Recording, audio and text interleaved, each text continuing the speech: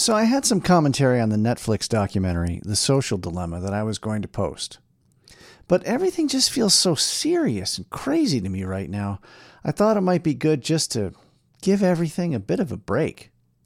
A while ago, some friends of mine and I had this competition to write fake Bible verses.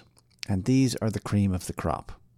Feel free to add your own in the comments. It's tremendous fun, and it's a good break.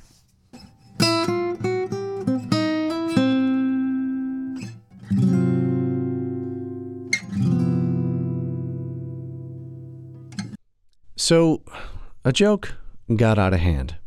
That's the only way I can begin to explain this week's episode. I have, as you might imagine, some very funny friends. In fact, they're much funnier than I am. They also tend to be more well-adjusted. None of them are compelled to write anything down. They say things, people laugh, and they're done with it. On with the rest of their lives. They certainly aren't compelled to make a weekly podcast or anything ridiculous like that. But they are talented. The only thing I have on most of them is that I am a mule, and mules are stubborn. Mules aren't pretty, they're not rich, and they're not smart. No one has ever said, "Just look at that gorgeous mule. I bet that mule is worth a fortune." Mule-headedness turns out to be the crowning virtue for novelists. You've just got to stick with it, beyond all reason sometimes. I'm editing my latest book, which is currently titled The Soak. In my plan for this year, I would already be done with this book. You see how well my planning and mule-like cunning has served me. But this is not unusual. To paraphrase Marcus Aurelius, the art of writing is a lot like wrestling. An apt description of writing a long work might be, you grab a hold of it and you stay with it until you, or it, gives up. I don't want to talk too much about this work. It's a crime thriller, totally different than anything I've ever done. But I was chatting with an old, very funny friend about this one bit, one of the few funny bits in the book, in which a person attributes a quote to a fictitious book of the Bible, Imbeciles 7:3. So we started riffing on Bible quotes from absolutely fake books of the Bible. Within minutes, Tumblr was pressed into service. A few more friends were called into the mix, and over the weekend, it turned into a wit deathmatch. Every time I'd pick up my phone to check, somebody else would have posted something funnier, or taken my idea and made it better, or topped it.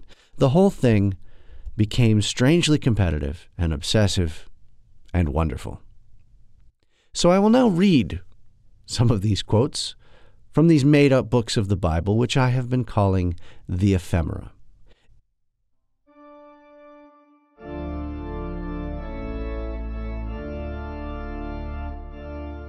O weareth thine gold of plenty, for it is I who have been at task for hours of 3. Millennials 23:5. Know thyself through the likes of many. Selfies 10:1. In the latter days beasts of no talent and large hump shall be born unto your family, and for this reason talents of gold and frankincense and myrrh shall be showered upon your house from unwise men. 2 Kardashians 8:23.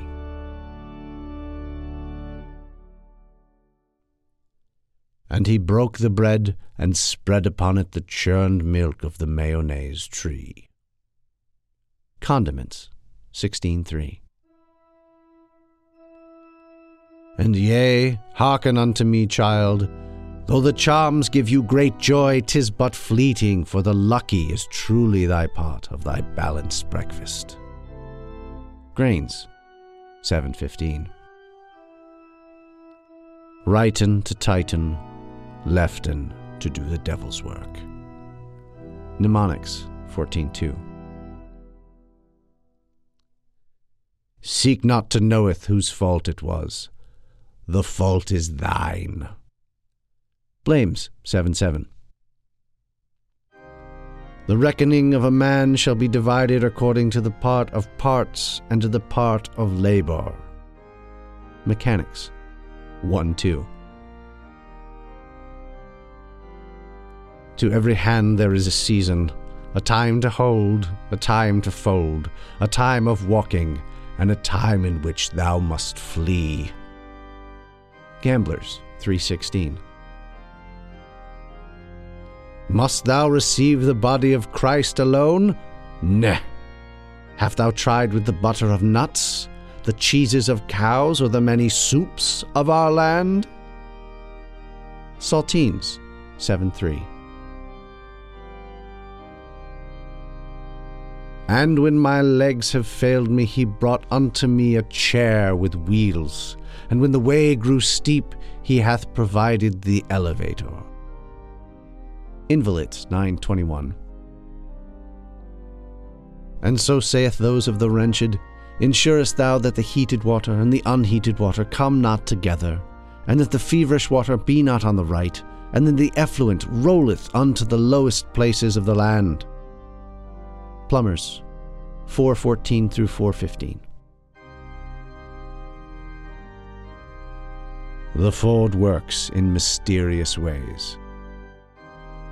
Mechanics 1:1.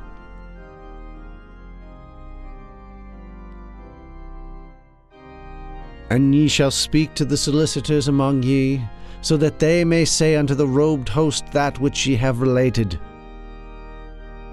Affidavits 12:3. And cause the slow and misshapen among you to be taken to the unclean place of the city, and cast in a pit with the refuse and potsherds. Eugenics 3:17.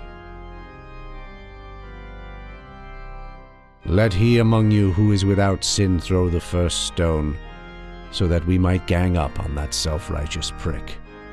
Blames 21:12.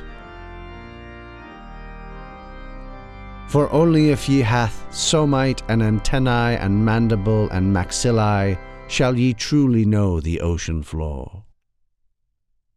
Crustaceans 12:7.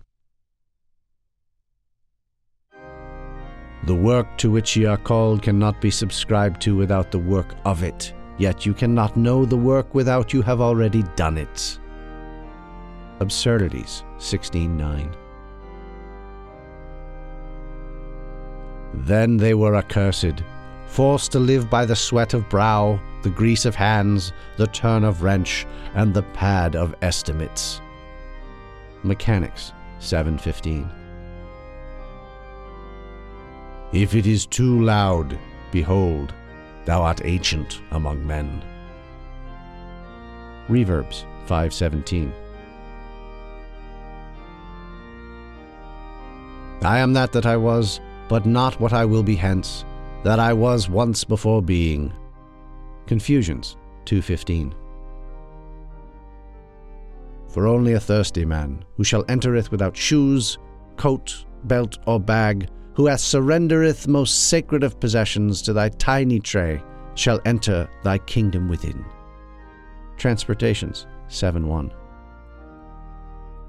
An eye before E, lest thy proceed C. Mnemonics 6:8. It is I who saith the word, for the word that is said be from I who saith the word, for the word that is said. Repetitions 3:3:3:3. For we brought nothing into the world, and we cannot take anything out of the world if it be 3.5 ounces or more. Transportations 12:1. There are many, many more, and the collection is growing quickly. If you'd like to play along, write a couple and reach out to me on Twitter. We'll throw them into the mix. Or you can use the contact form on patrickemclean.com. Special thanks this week must go out to Adam Rowe, who is largely responsible for this, Scott Helm, who jumped right on board without a second's hesitation, Brandon Shar, who got off to a slow start because he was busy being a father, but since then has come on strong. And of course, the people I believe to be the original source of this gag, Monty Python. Armaments, chapter 2, verses 9 to 21. And St. Attila raised the hand grenade up on high, saying, O Lord, bless this thy hand grenade, that with it thou mayst blow thine enemies to tiny bits in thy mercy. And the Lord did grin, And the people did feast upon the lambs, and sloths, and carp, and anchovies, and orangutans, and breakfast cereals, and fruit bats, and large... Skip a bit, brother.